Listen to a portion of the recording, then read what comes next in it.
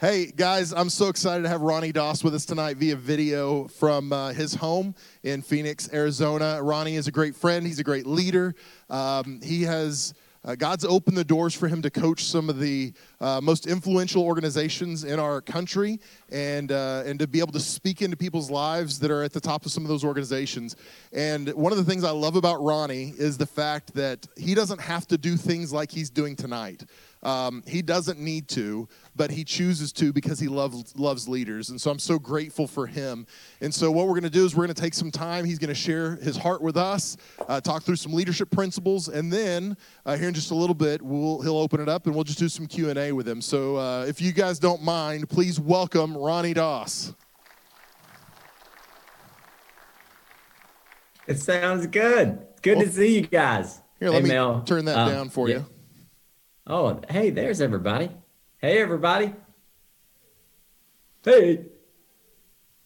This is the new platform for meeting people across the world. You know, a few years ago, I was being asked to go speak so much, and obviously I've been there with Mel and you guys there at the church many times, but when COVID happened, it was like everybody's like, oh, we got to shift now to this virtual model, remote model. And we had been doing that for probably 3 or 4 years. I got asked to speak at a network of business owners years ago. It was about 6 years ago. And after they heard me, they invited me to come back. And then I went back again, and they're doing this event a couple of times a year. And then a lot of the people in the business in that network who had businesses asked me to start coaching them. Well, they were all over the country. And so we started doing these Zoom sessions. I mean, just like this, we would do Google Hangout, we would do Zoom, we would do now Microsoft Teams, all these different platforms. And I just did a virtual training from NASA, which was cool, at Kennedy Space Center. I've been to Kennedy Space Center many times, but they asked me to do a virtual thing. And they said, hey, have you ever done the virtual trainings? And I'm like, as a matter of fact, I do about 20 or 30 of them a week. And so this is kind of the new platform. And so I love doing this. I love being able to do this. But the reason that I'm doing it is because I just love Mel. I think Mel is one of the most genuine and authentic leaders that I have ever met in my life. And I mean that. We met probably 7 years ago, 6 or 7. And he impressed me. And it was really neat. You know, you get to meet people who you think are really cool, but then you get to know them and they're not quite as cool. The more I've gotten to know Mel, the more I appreciate him and his genuineness. And he's gotten just cooler and cooler in my world. And so I spend a majority of my time doing leadership development. So I grew up in church. I did. But then I started getting asked to go do corporate trainings, leadership development. I worked for a guy that owned a leadership development company. I worked for him for almost 5 years. And then he passed away. And very rude of him to do that. But none of us were ready for that. But he passed away. And when he did, I was at this crossroads. It was like, okay, am I going to go back to the entrepreneurial world and do what I used to do? I used to have a real estate company, and that was the world that I was really focused on. Or am I going to stick with this leadership development thing and believe that I could make a career and build a business out of it and so forth? And it was terrible. I mean, it was awful in the beginning. Like my wife, I don't know how we made it, and it was tough. But then I just kept putting one foot in front of the other, and my wife kept supporting me and saying, hey, let's stay at it. You can do it. You can do it. And then one thing led to the other. And the next thing you know, I get invited to go speak to this company and another company. And then at NASA, someone at NASA saw me. That happened. And then that just kind of started opening the doors for more things. And so now I've trained participants in 11 different countries. And that's pretty cool for someone who in the beginning wasn't sure if I would be able to do this or not. But it's been such a wonderful ride. And what I have learned in all this, guys, after doing, I'm sure thousands of leadership sessions now. I mean, the last 6-7 years, really traveling quite a bit, but then this virtual stuff, I've landed on quite a few things as far as leadership and really what personal development means. Because I think that if you want to be a leader, you got to lead yourself really well. And so that's been the focus for me. It's like, if I can focus on myself and making sure that I'm doing the things that I know I need to do, then when the opportunity comes for me to be able to speak or to influence or to coach or to mentor or to go speak at an event or a church or wherever, then I'm going to be prepared. And sometimes people will ask, like, Ronnie, how long does it take you to get ready for a message or a leadership session? And usually my response, it's a neat little thing that I heard years ago, was that if you stay ready, you don't have to get ready. And I prepare. I mean, I've got notes here for you guys, a few things that I want to share with you. But my life is really about staying ready. And I think that as a leader, someone who wants to make an impact, someone that wants to go on our job and our businesses with our teams, our families, and our communities, I think we need to stay ready. And staying ready means that I maximize the time in between the high points. I think when I first started, I used to think that the platform was going to be the thing that made me successful, that if I got invited to this platform and I got to speak here, or if I got to go work with this team, that would make me successful.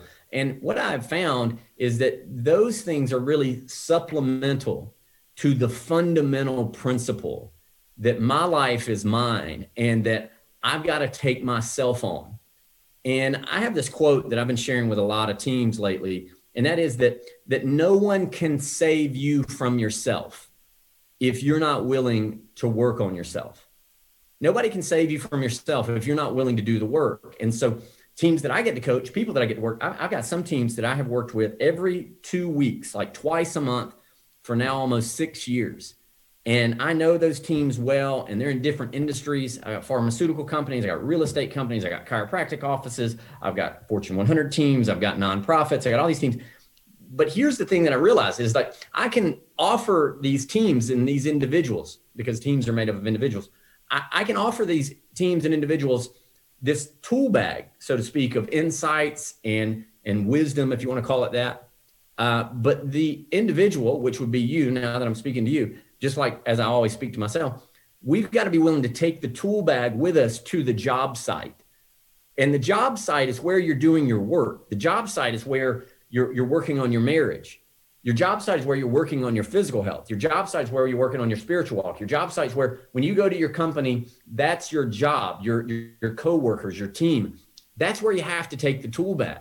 And the more tools you have in your tool bag, the easier it is for you to do the job well. And when I think of the job, I'm thinking of life in general. And so what I'll do is I'll give you maybe 5 things here, and then we can do a little Q&A at the end. And I know Mel's going to kind of facilitate that or moderate that. I'll just give you 5 things that I've landed on over the past few years that have really helped me to make sure that I'm doing what I'm doing well. And I think these things will help you. So first things first, neat little phrase here.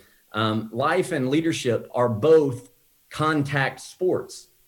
They're contact sports. You guys, it's football season. It's like contact sport. You're going to get hit. Life, you're going to get hit. If you choose to be a leader, you're going to get hit. If you choose to be in a marriage or relationship, you're going to get hit. Hopefully not physically, right? We always make the joke. I know Mel knows this, but my wife teaches kickboxing, or she used to teach kickboxing a lot. She loves to do kickboxing, and she's tough. And I always make the jokes like, yeah, she's tough. Like, that's why I'm always smiling and so polite, is because my wife, I don't want to get hit, right? But she would never hit me. But leadership is that way. If you step up and say, hey, I want to do different in my life, I really do want to be someone that influences other people. I want to be someone that people can look to. I don't just want to have insights in my head and wisdom in my head. I want to assimilate principles into my life and be a leader. If you do that, you're going to get hit. And you got to be able to take those hits. And businesses have to be able to take hits. They have to look at things that are coming, things that are threats internally, things that are threats externally, and know that if you put yourself out there, you are going to get hit. We always say if you can't handle the stress, you're probably not going to be able to handle the success. So you got to be able to do things to be able to handle the stresses that are going to come your way when you put yourself out there. And if you're afraid to put yourself out there, things are probably not going to change very much for you. And that's okay. It really is. When you choose to step up into a role of leadership, when you go back to your job, or if you have a business that's yours, or you're serving anywhere in the community, you go back to your family. When you decide to step up and say, hey, we want to do some things differently here, not everybody is going to agree with you, and not everybody's going to understand. And, Mel said here in Phoenix, my wife and I, we just moved a year ago out here. We lived just outside Phoenix, Arizona, in Scottsdale, Arizona. And we live in Scottsdale, love it out here. The summer was unbelievably hot. I had friends that told me, if you move there, it's going to be the greatest decision you ever made. But there's going to be a few months where you're going to wonder, what in the heck did we do this for? It's been that way for the last few months, but now it's starting, to cool down, and it's wonderful. But this decision to move to this place was something that my wife and I decided we were going to do. But by stepping out and doing that, there was resistance that came. There were hits that came. As soon as we got here, one of my closest friends passed away. He was 40 years of age, got a phone call from his wife. She says, hey, Matthew's in the hospital. He's not feeling well, so I'm going home. I'm going to get some clothes and go back and stay with him. By the time she got back, Matthew had passed away. And this is right when we get here. I mean, it's just right after we get here. Then a week after that, my mother starts not doing well. And so I'm expecting any phone call. It's like any phone call is going to tell my mom something's happened with my mom. And then obviously you guys know we weather that through the holidays. And in the beginning of the year, this COVID thing happens. I don't know if you guys have ever heard of COVID, but this happens. And so there's all this stuff. And then other things line up. And I've told my wife is that this must be a sign that we needed to do what we needed to do, because if we hadn't taken the step to move forward at the time that we did, we may still be living where we lived back then. And we lived in Nashville. Nashville is a wonderful city, but we might still be living there. And so I'm like, I'm glad we chose to step up and step out. And we did. And it didn't come without the resistance. And you've got to know that sometimes when there's these challenges, as you step out into a role of leadership or making an impact, you can't expect that path is going to be easy. There's an old saying that if you find the path that doesn't have any challenges on it, just know that path doesn't lead to anywhere good. And I have really adopted that. And so my mentor used to tell me, Ronnie, if you step into something and you feel the pressure coming from it, that doesn't mean that you've made the wrong decision.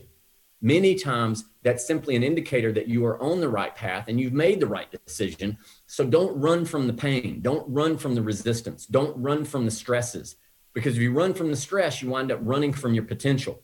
And I believe you listen to this, obviously you took time to come and to sit there tonight. You could be anywhere, right? You could be anywhere. You've said, hey, I'm going to be here. You chose to be where you're at, because I would bet that you believe there's some potential inside you. And that's a big thing, is knowing that, hey, if there's something within me that's going to be expressed, I'm going to have to do it regardless of how difficult it may look. And when you realize you only live once, which losing my friend a year ago reminded me of that. He's younger than me. Matthew was 40, a few years younger than me. An 8-year-old daughter, Hannah, who's really great friends with my daughter, Addison, who's 11, my daughter, Kennedy, who's 7. It's this indicator that, you know what, you can't take time for granted. This was something I never would have believed happened. And then a month ago, I lost another great friend of mine, our closest friends who were in Nashville, lost another one of them. And so I'm realizing time's not a guarantee. And with that, I'd say, well, if there's something that's going to get done, I'm going to have to be the one to do it. So I'm going to have to step up, even if I feel like there's some contact or some resistance that comes. And so if you're sitting there listening to this and you're writing anything out, you just got to know that life and leadership, both of them are contact sports, both of them. Here's the second thing I would give you. I have landed on the idea that there's really 3 types of people. 3 types. This is what I've landed on. This is not a meme or a magnet or anything that I've seen stuck on, a wall. You can see memes everywhere. Everybody's got a meme. Everybody's got quotes. I heard somebody say one time that the quotes don't work if you don't, you got to work too, so you can have all the great quotes. But here's what I've really landed on. I've learned there's really 3 types of people. First type of people is the person we would call the thinker, right? And the thinker is somebody that just sits around and thinks, overthinks, and does something we call awfulizing. They take whatever the scenario is and turn it into the worst case scenario. You've probably done that before, maybe laid in your bed at night and you're like, it's called awfulizing. You just make it more and more awful. Like, oh gosh, if this happens, then this is going to happen. And then this is going to happen. And then, oh my gosh, then that will happen. Then you're like, oh my gosh, the whole thing is going to be awful. And the truth is, that's not really the way that it usually is. What normally happens is you may feel a little fear, but if you overthink it, it'll paralyze you. You feel the fear, you got to choose to step in anyway. And so the thinker is the first type of person, just overcritical. And I don't know if you guys know this or not, but when you overthink something, you can become very critical of it.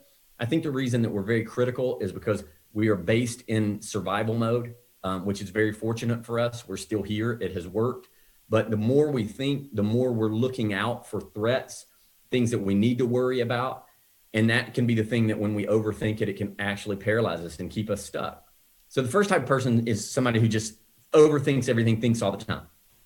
Second type of person is what I call the doer. Now you got the thinker who overanalyzes things. The doer is the one that just kind of will jump in and do anything at any time, no matter what. And these are the people, to me, with the corporate trainings and stuff that I do, these are people that just go in, they clock in to their job or whatever that looks like for them, and they do their work, and then they leave, and then that's it. And that's great. I mean, doers, obviously, very important. You need doers around you. However, the doer is very replaceable. That's what I've found on corporate level, because when people are just doing, it's very easy to fall into patterns where you're not adapting and growing and changing and innovating. And one of the things that I have become, I think, clearer and clearer on is that good today becomes average tomorrow if you're not willing to adapt. And so you could be good at something today, but tomorrow you're average, and average then becomes below average because the world is changing and there's so many things happening and there's so many opportunities for us to get better. And many times people aren't doing that. They're just going through the motions. That's the doer. We don't want to be just the doer. Okay. And so doer's good, but the doer is very replaceable. The doer is very replaceable. Okay. And so here's the third type of person. And this is the one that I believe that we all want to be. The third type of person is the doer that thinks. And the first type of person was the thinker. Second type of person is the doer. The third type of person is the doer that thinks, which is where they do what's asked of them, but they're thinking about how they can do what they're doing even better the next time. So if you see me 6 months from now, because I'm a doer that thinks, I should be much better at what I've been doing than I am right now. Because if I'm not, let me tell you how this works. If things don't change for you, if you don't see yourself changing and innovating, and there's not a newness to what you're doing because you're thinking of new ways to do it, your brain is going to get bored. And when your brain gets bored, motivation leaves. And many times people that I meet and say, well, I've been doing this job for 10 years, or, my marriage is this way. And we're just it's kind of boring. We've settled into this thing and this pattern. And what happens is when you settle into that, the motivation leaves. You've got to be willing to start saying, hey, wait a minute. I want to be better 6 months from now than I am right now. I want the marriage to be better. I want my team to be better. I want my physical health to be better. I want my communication skills to be better. I want the way that I connect with people to be better. I want that. So I'm going to do what I do, and I'm going to think about it. So the third type of person, this is who I think we all need to be, is the person that's the doer that thinks.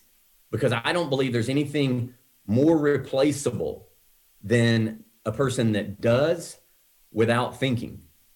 Somebody that does things without thinking. My mentor, when I worked for him before he passed away, he asked me one time, he said, Ronnie, what's the biggest mistake you've made in the last 30 days within the company? That's what he asked me. His name was Mr. Clemmer. Mr. Clemmer said, what's the biggest mistake you've made? I said, I don't know that I've made one, because I thought that was the answer that he would want to hear. And he said, you haven't made one at all. And I said, well, I can't think of one. Then he says to me, you're probably not the right person for the job. And it floored me. He said, because if you're not pushing the envelope a little bit and doing something differently, then you're very easily replaceable, because we've got to be changing. The company's got to change. We've got to adapt, and we've got to evolve, and we've got to grow, and we've got to innovate, or else we're just not going to be that relevant in the future. And I've never forgotten that. And then after he passed away, I started looking at my life going, well, am I making any mistakes? Am I stretching and trying something new? Or am I letting the fear of what everybody else is going to think keep me from stretching and keep me from being a doer that thinks?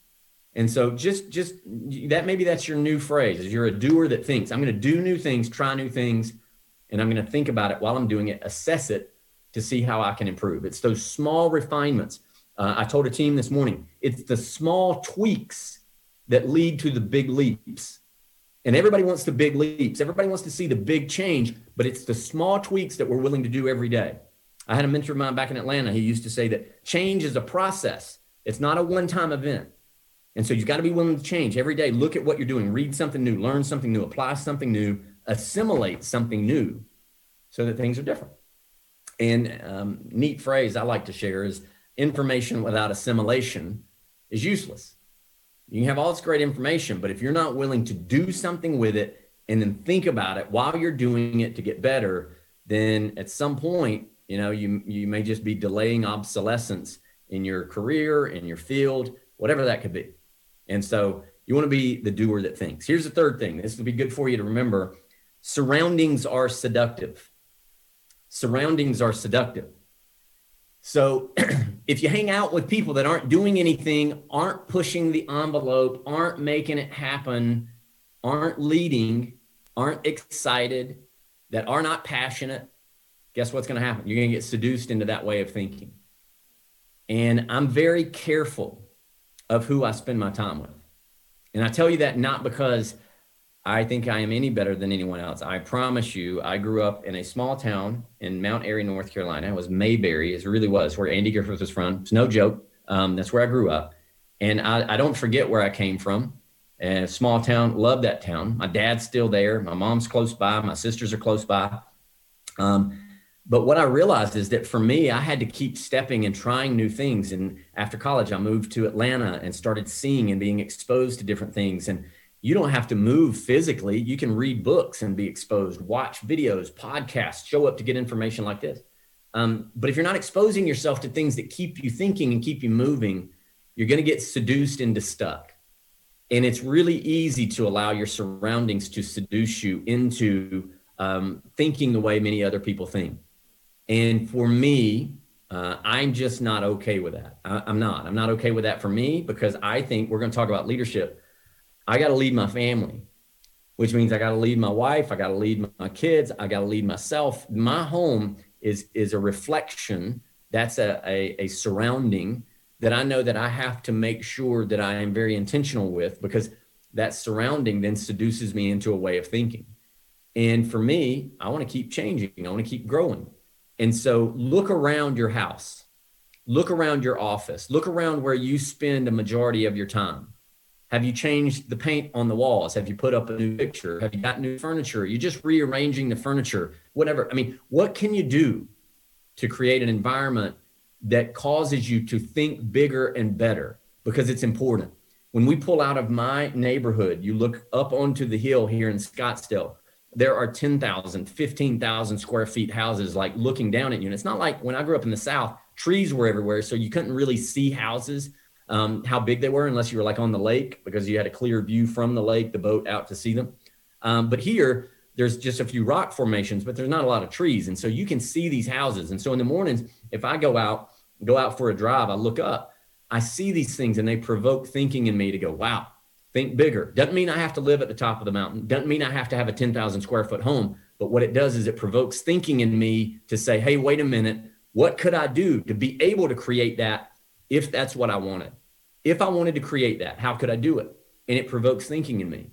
And so for me, this idea that our surroundings are seductive is unbelievably important. Go home, look at your surroundings, look at your office, look at a picture you could put up, something we call them like a vision board, some things you'd like to create, where you'd like to go, somewhere you take your family, your spouse, trips you'd like to go on, a home, a second home, something. You hear these things and people are like, oh, that's all about worldly possessions. And money's not important. It doesn't buy happiness. I hear that all the time. Money doesn't buy happiness. Well, I hear you, but also just know this. Money doesn't buy happiness, but it buys a lot of things that can help you and your family to find and experience more happiness. It pays for college. It pays for good health care. It pays for a nice home and those kind of things. It does. And doesn't mean you have to have it. But if we provoke our thinking and keep ourselves sharp, these kind of things can almost like seduce us into a bigger way of thinking and produce better. That's helped me a lot because, hey, growing up in a small town, I could very easily still live there and be okay, no problem. But I wanted to stretch myself. And it's been amazing how things have shown up for me just because I kept stretching. And I think if you have a marriage, if you're married, you got your spouse, you guys should be pushing one another to say, hey, let's think bigger. Let's just see what we can create, right? Keeps it more exciting so that you're reinventing the marriage. You're not staying on the same level that you used to, right? You're always growing because you only get this one life. Here's the fourth thing. Let me give you this. This is a term that I want to show you very quickly. And I don't want to spend too much time on this, but I'll show you some science of the brain because our brain is a very interesting thing to understand. If you guys look up here on the screen, you see me. If you really focused in on me and you looked at me really intently, I would ask you the question, if you're staring at me, do you see your nose? Do you see your nose? And you probably say, well, no, I'm staring at you. I don't really see my nose. The interesting thing, and I learned this concept a few years ago as it pertained to neuroscience, is that your nose is really the closest thing to your eyes, and you don't even see it. And the reason that you don't see it is because even though it is there, your brain has decided that the information called your nose, this right here, is not valuable. And so it starts to blur this information out. And so what happens is your brain creates something called a scotoma, or a blind spot. And when you decide that something's really not that valuable, your brain actually blurs it out. So when you're reading a book and you say, this book is important, it drowns out all the background noise. You can sit at an airport and read a book, drowns out all the background noise. You can be watching a sermon, Pastor Mel speaking is really important to you. Everything else kind of drowns out. It blurs out. This is what our brain does. And so a lot of times people say, well, Ronnie, I just didn't see that. I didn't understand that because I guess I'm not that smart. And here's what I've clearly landed on is that it's really not about intelligence as far as what gets in. What gets into your brain is not about intelligence. It's about value. And so if you think something is valuable, you see it. If you don't think it's valuable, you don't see it. For example, let me give you this. My wife was being here in Arizona, she needed to go get her tag for her car. And when you go get your tag, you got to go get your emissions test thing. You got to get that. And so she's like, I don't know where any emissions test places are. And I was like, okay. She goes, well, I'm going to go work out and then I'll Google it and find it. And then I'll get it done. And I was like, okay, no problem. She pulls up at the gym where she's going to work out a lot. And she texts me and goes, oh my gosh, you're not going to believe it. Across the parking lot, there's an emissions testing place. And I said, well, wow, isn't that crazy? I said, you haven't seen it because it hasn't been important to you until today. You see, you overlook things in your life. I overlook things in my life that aren't important. But the moment I decide that something's going to be important to me, like stretching for a new goal, meeting a new outcome, something that I want to have, making my relationship better, when I decide that really that's the goal, that's what's important, what happens is I start to see resources that I didn't know were there before. And so it's not about how smart you are. So stop telling yourself, well, I can't do these things that I've kind of my dreams. I can't do that because I'm not smart enough. That's an argument that is not true. You're making that up. You see, when you start saying something's important, if you have to get from point A to point B, if you know you've got to make that happen, you will find all the ways to get to point B and you'll find all the resources in there that are available for that. Okay. So just know that scotomas, blind spots. So the question would be is maybe what are you blind to right now because you've said your goals are not that important to you anymore? I think it's not true. I think they are important to you. If you dial them back up and say, hey, my personal growth, my physical health, my relationship, my money, whatever it is for you, I don't know, my spiritual walk, it's important again. The blind spots are going to start to fall off and you'll start seeing things that maybe you hadn't seen, maybe you've overlooked. Here's the last thing, and Mel, we can be done here. This is for somebody. I threw this one on as number 5 because this one has been very real for me. Authenticity does not require a response. Authenticity doesn't require a response. And what that means is if you will choose to be yourself, if you will choose to go for the things that are important to you, that are authentically you, an expression of you, if you and your spouse talk about it, you're like, man, this is what we want. If you choose to go for that, and that is authentically you, it doesn't matter who claps for you or not, because there's going to be a lot of people that will not. They don't even know how to celebrate you. They don't even know what to say. I got invited to go down to Dallas Cowboy headquarters not long ago. And I got to tour the facilities and do some training there for one of the teams. And it was really cool. And we put it on social media. And some of the people that I didn't know well started sending messages like, oh man, I'd love to go with you if that could ever happen. But people that I did know, I think that I thought would probably say, man, that's amazing. I don't even think they could comprehend that I got invited to go work with a professional sports team. And I had to realize that not everybody's going to celebrate you. But I'm not living for applause. If you live for applause, you die when it gets quiet. So be you, lead you really well. Decide what's important for you. Set that as your priority, your goal. Go for it. And I believe in the end, you'll have all the applause you want. And at that point, it probably won't even matter to you at all anyway, but you'll have done some good work. So there's about half an hour, Pastor. So hope that was cool for you. Hope that was okay. Hope you guys got a little something out of that because I enjoyed talking to you. No, I think it's great. Thanks, Ronnie. We're going to do some questions, and we've got a mic up here that people can come up to and ask their question. Let me ask this though, just to get started.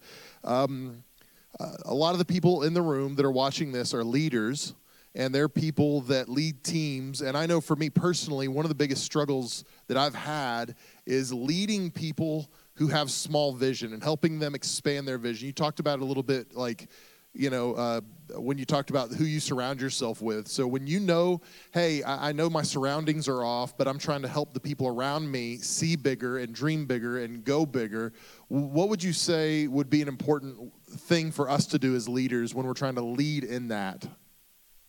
Okay. I can give you a few things. I can share with you some quotes and all that. I think the first thing that any of us as leaders have to remember is that everybody that we're dealing with is part of the human condition. And I think one of the things that is the mark of a really great leader is empathy. And when you can feel that people struggle, when you feel that people are dealing with challenges you don't know anything about, when you know that people are struggling, whether it be because, I can go talk to people, a team, and I got, 20 people in the room, all different ones, the head of HR, the other person's the head of marketing, or the director of sales, or whatever. Sometimes I want to share these things, and people, I'm like, everybody needs to respond the same, and they need to just get it. But what I've realized, guys, is that everybody's dealing with something. And I think the best way to lead someone is to connect first. And here's the neat phrase that I believe will help you. Always think connection before correction. Even with your kids, spouse, whoever. If there's something you got to say that you think is going to correct something, wonderful. Connect with the person first. Feel the fact that they're human, knowing that they're going to make mistakes, knowing they're going to screw it up. Love them anyway. And then lead by example, because your vision is clear of where it is that you want to go. Sometimes you have to, I told someone this morning, you have to conform to where someone is at long enough to get traction, to then take them forward to where you want them to go. You have to be willing to feel where they're at. You can't just look at them and go, no, let's go right now, because over time you wind up spinning people sideways and you leave them behind. That's not leadership. Some people think, well, they're a leader, but it's the old saying, it's a John Maxwell quote. John Maxwell used to say, well, yeah, you think you're leading, but really you're just out on a walk by yourself. And we don't want to be that. And so I think it's important, Mel, to connect, to feel, and to have empathy for people, human condition. And then the other thing is understanding that vision, as you said, that really just having vision isn't enough. That has to be combined with what I would say is venture. It's combining vision with venture. That you can't just stare at the staircase and hope that your team is going to climb it with you. You've got to be the one to start putting one foot in front of the other and climb the staircase yourself. So it's not just enough to see the steps. You got to step up yourself. And I think when you do that as a leader, people finally go, oh, he or she, they're serious about this thing. Like, they're very serious and they care about me. So you know what? I'm gonna walk this path with them. And I have found that the greatest leaders, the guys that I get to work with, and I'm not going to name drop the companies, but there's some pretty cool companies. I have found that the guys that really know how to get it done, the women that really know how to make this thing happen, is that they lead with a vision and they're passionate enough about it to do the work themselves. They're not just trying to tell somebody else what to do. They're doing it themselves. They lead by example. They inspire by example. That's so important. And then understanding that not everybody's going to move at the same pace that you do, just because different personalities, different attitudes, different baggage, different backgrounds. But over time, if you can be venturous with your vision and step up and lead by example, people will follow as well. And they will. People want to follow a leader. People follow vision more than they will follow need. If you look like somebody that just needs somebody to follow you, just needs somebody on the team, that's one thing. But when you can speak to people and go, no, this is really where we're headed. This is what I'm going to do to be the example for it. Would you love to come on board and step in with me? I have found that a majority of the time people will, and they'll give you the better version of themselves because you've chosen to see that better version in them and treat them with honor and respect accordingly, knowing that, hey, we are really all in this together. And we are. And when you lead that way, I don't think you leave as many people behind because people want to be on board. And whether that's a big corporate team, a small team, small business, family, leading by example and understanding that everybody else has struggles as well is to me is huge. And the best leaders, I think, understand that for sure. That's really good. I'll open it up to the room. If you've got questions, please just feel free to come up to the mic. And I know a couple of you probably have questions. Michael, do you want to grease the wheel? Go ahead. So you said that your business was slow and difficult at first.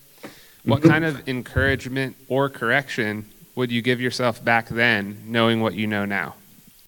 Yeah. So what would I say to myself in a way, and because I get that question quite a bit. First things first is I would say be patient with yourself, and that is don't be so critical of you in the beginning. I think you have only so much creative energy, and if the energy that you're using instead of being creative and really using it for the vision of what's possible, if you're not careful, you can use all that creative energy and you can empty your tank of creative energy, finding ways to criticize yourself. So you're using the energy, but you're using it to criticize versus to compel.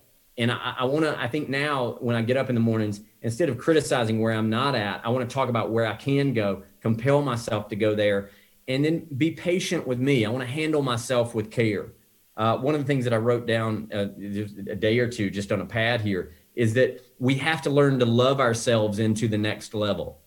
And that is where when I first got started, if I would have loved myself better, if I would have taken care of myself a little better, taken care of my mind a little better, fed myself things that were going to cause me to honor me, not from an arrogance in any way that like, an entitlement, but more of a consideration and compassion.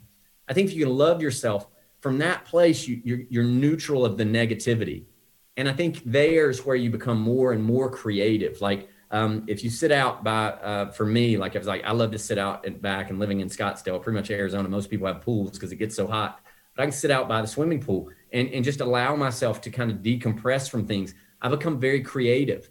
At night, working at NASA, it reminded me years ago when I got to go to Kennedy Space Center, the stars, like they were so big and so easy for us to look down sometimes and not look up and realize, man, there's a big picture out there. There's a lot going on.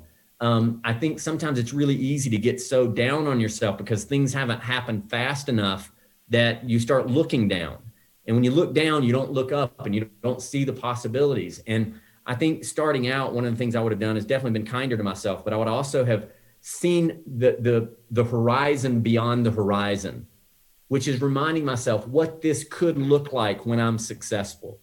What's it going to be like? How would I be able to maybe do a little better financially? How would I be able to enjoy time with my family a little better, have a little more free time? How would I feel my physical health was a little better? What would that look like? And then having that vision and that visual, it gives you this kick of chemicals and emotions where you feel better and you don't feel so down. So I think I would have been kinder to myself in the beginning. I would have only added things to my brain that were going to cause me to feel good about me. I would have been a little more patient with it. They always say patience is a weapon that causes deception to reveal itself. And I think sometimes we live with this deception that things are supposed to happen fast. And I don't think that they do. I think sometimes if something can happen really quickly, it may not be that valuable. Good things do take time. But if you'll settle into the process, in time you get the prize, but be kind to yourself along the way.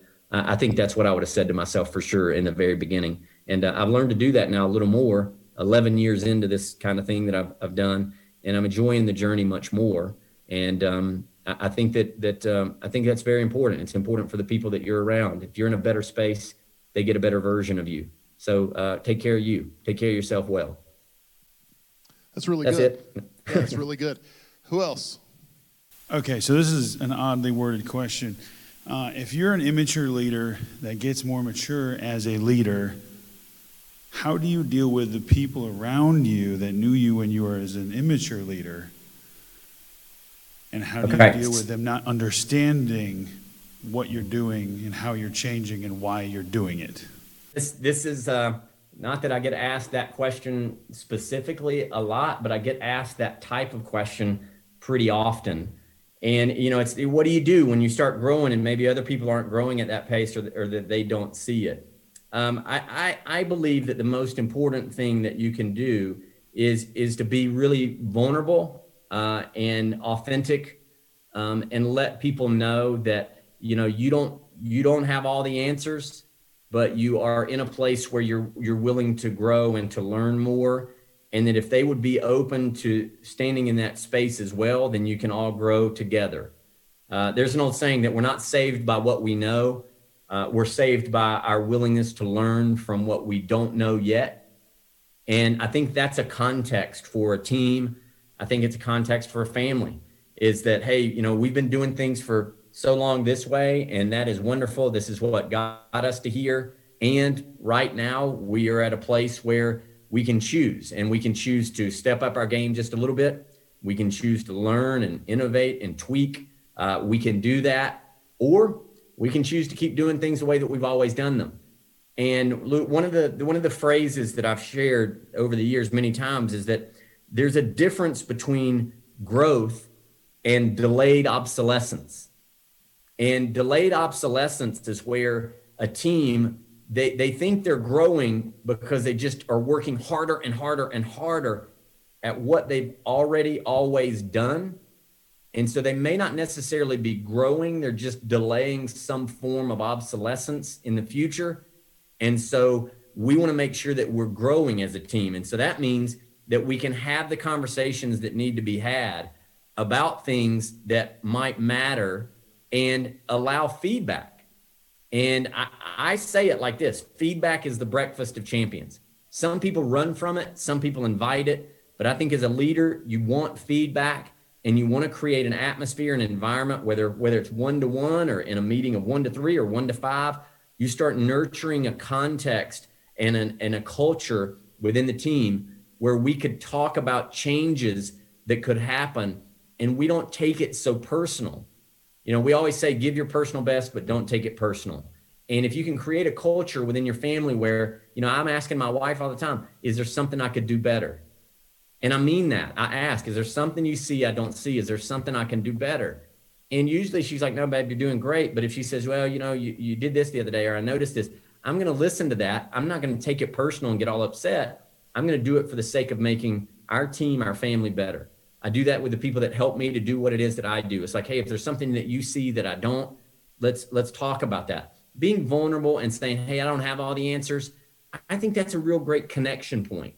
And then just letting them know, well, from this place, we want to keep changing and keep growing. And I'm into this personal development thing, not because I think I'm better than anyone else. I'm into it because I want to be a better version of myself so I can be better for other people. And I think if you'll infuse that thought, that idea into your conversations over time, it's not going to change everything overnight, but it can start to mold and fashion a future for you as a team that'll be healthier and make things a lot better. That's what I see on every level. And I think that some teams do it well, some don't do it as well. But over time, if they start infusing that concept of, hey, let's grow together. We don't have it all figured out right now. Some people say, well, I've been on the job 10 years. I got 10 years seniority. And it's like, yeah, but really, they don't have 10 years on the job. They have 1 year they've done on the job. They've just done it 10 times over and over again. There's no room for that when it comes to growing into what I think is going to be next for us in our companies, businesses, ministries, whatever that may be. So that's a great question. But you don't have all the answers. I don't either. But you got to be willing to look at what maybe you don't know, get some feedback, not take it personal, and grow from it. So, yeah. Mel, is this good, bud? I know we're right at probably time, so I don't want to keep you guys longer than you need to be. Well, I'd talk about this stuff all night, but. Yeah, anyway. let me ask you this real quick, Ronnie. You're somebody who's continually growing as a leader. What are some things you're reading, or some things you're listening to, or some things you're doing to stay sharp as a leader? Well, I listen to my own podcast because that guy's so good. That was funny. That's a joke. I listen to my own podcast. When you listen to your own podcast, taking notes, you're like, man, that guy's really good. Listening to different things. Mel, for me, I'll tell you what has changed my life substantially. I attack my morning very, very early, and I attack it well. I heard a quote that says, how you attack your morning is how you attack your life. I get up early. I have some teams that I start with, Pacific time, or daylight savings just changed here in Arizona, but I have teams that I'm up at 4:45 in the morning. I got a camera in my face working with them. That busyness that early is a blessing because I get my day started early. One of the things that has helped me the most is getting up and attacking my day early, taking on my physical health, whether that's a 10-minute workout, a 20-minute workout, or an hour workout. I'm always doing something to make sure that I keep my body strong because, man, what happens to our bodies when we're not moving? We become toxic in a way. It's just like water. If you're not moving the water, we're made up of water. If you're not moving, it can start to build up contaminants, bacteria. We can become kind of toxic without that movement and motion. I'm taking care of my physical body. And then as far as reading, man, Mel, I got so many books I'm in the middle of that are laying around. I got a stack of 4 or 5 of them there on my desk that are in front of me. I got them on my nightstand in my bedroom. A book that I'll tell you really has spoken to me. We're talking leadership, and it seemed like there was a slant towards teams. There's a book by Pat Riley who coached the New York Knicks, and it was called The Winner Within, and it's a book on sports and teams. I read a book recently and went back to it. Phil Jackson, who coached the LA Lakers, but he coached the Chicago Bulls when they were winning. It was called 11 Rings. It's the idea of teamwork and mindset and all the things that we can do to be better. Those books. And then, as far as podcasts, man, there's so many out there. I would recommend going on your iPhone. We're on Spotify, iTunes, Google Play, iHeartRadio. You can type in Ronnie Doss and you'll get tons of episodes. I don't know how many episodes we have. Some of them are 10 minutes, some of them are 30 minutes or longer, but plenty of information there on mine. So just type in my name, RonnieDoss, Ronnie Doss, and we got plenty of stuff you can listen to there. And we got people all over the world sending us messages saying they love our podcast. So we have that as well. So yeah, there's a few books, there's some podcasts, and I know your physical body. You're too nice to say this, but you've got some paid resources that you have on your website as well. If somebody is interested in some of your paid resources, where would they need to find some of that stuff? RonnieDoss.com is our video resources. You can buy all these programs if you want to show them to your teams. We got, I don't know how many are on there, Mel, 10 different ones. Some of them are pricier because they're year-long subscriptions to half-hour videos for corporate stuff. Those you can go on to like Amazon, type in Ronnie Doss. My books, couple of books will come up. Leading Lions. Then I have a book, Dig, that I don't know if y'all can see behind me there. It's the newest book, but my first book, Leading Lions, is available on Amazon. That I wrote that based on the work that I had done with NASA and some of the things I shared. So I got books, resources there, and then my website also, which is my last name, Doss Team, TEAM.com. So RonnieDoss.com is all my video resources. DossTeam.com has got some other stuff on there, but you can also Amazon.com has got my books and stuff. So yeah, you're all over the place. I'm trying to be. Well, Ronnie, hey, thank you so much for taking time with us tonight. We really do appreciate it. Can we tell Ronnie how much we appreciate him tonight? Thank you. Ronnie, God bless you, man. I appreciate you, and we'll be talking to you soon. Yeah, thanks so much, man. I'll talk to you guys later. Good night. Right. See you. Well, guys, thank you for being here tonight.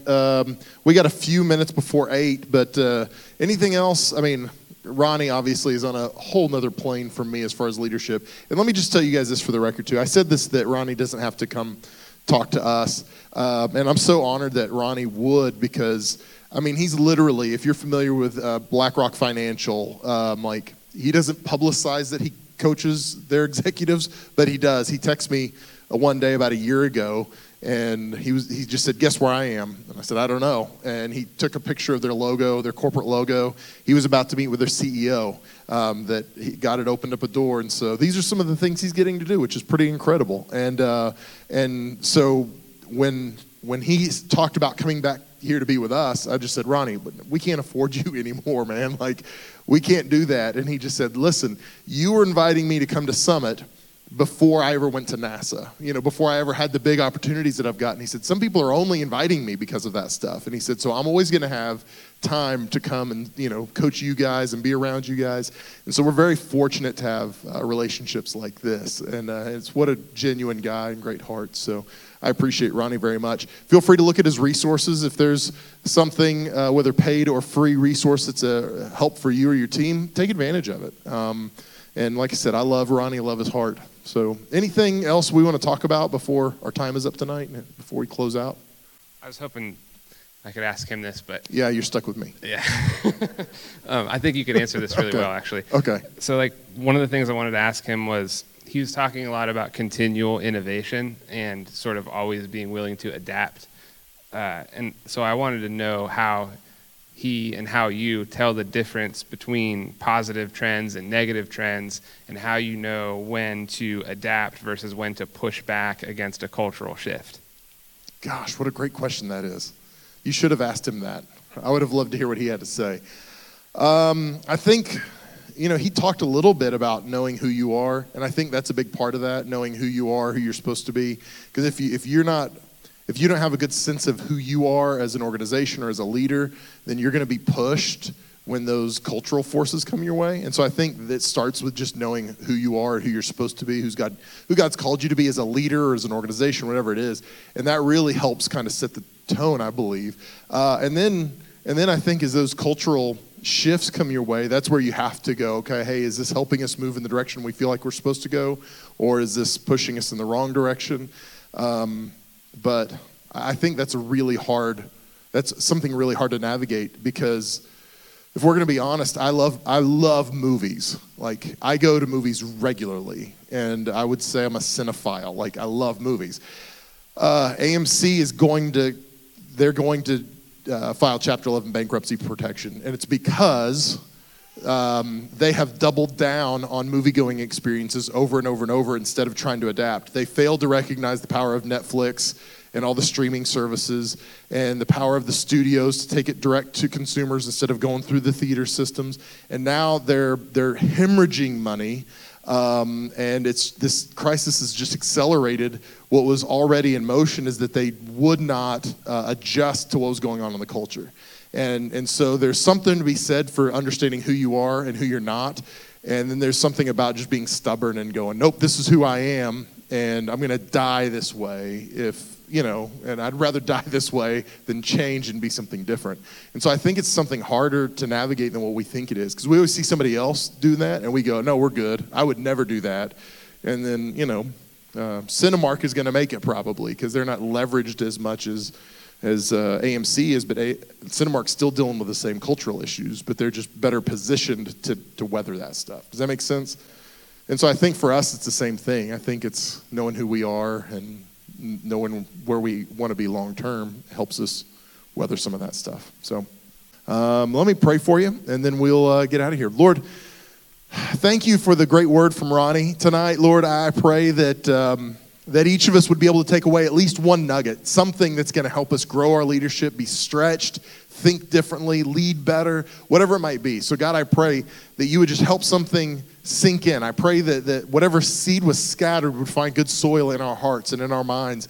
And I pray that it would help us develop our leadership gifting. So God, minister in us tonight. I pray as we leave here, as we go to work tomorrow, as we go to our offices, school, whatever it might be, Lord, I pray that you'd open up doors of opportunities for us to lead better than ever before. So God, thank you for what you're doing, and I pray your blessing on us tonight. In the name of Jesus we pray.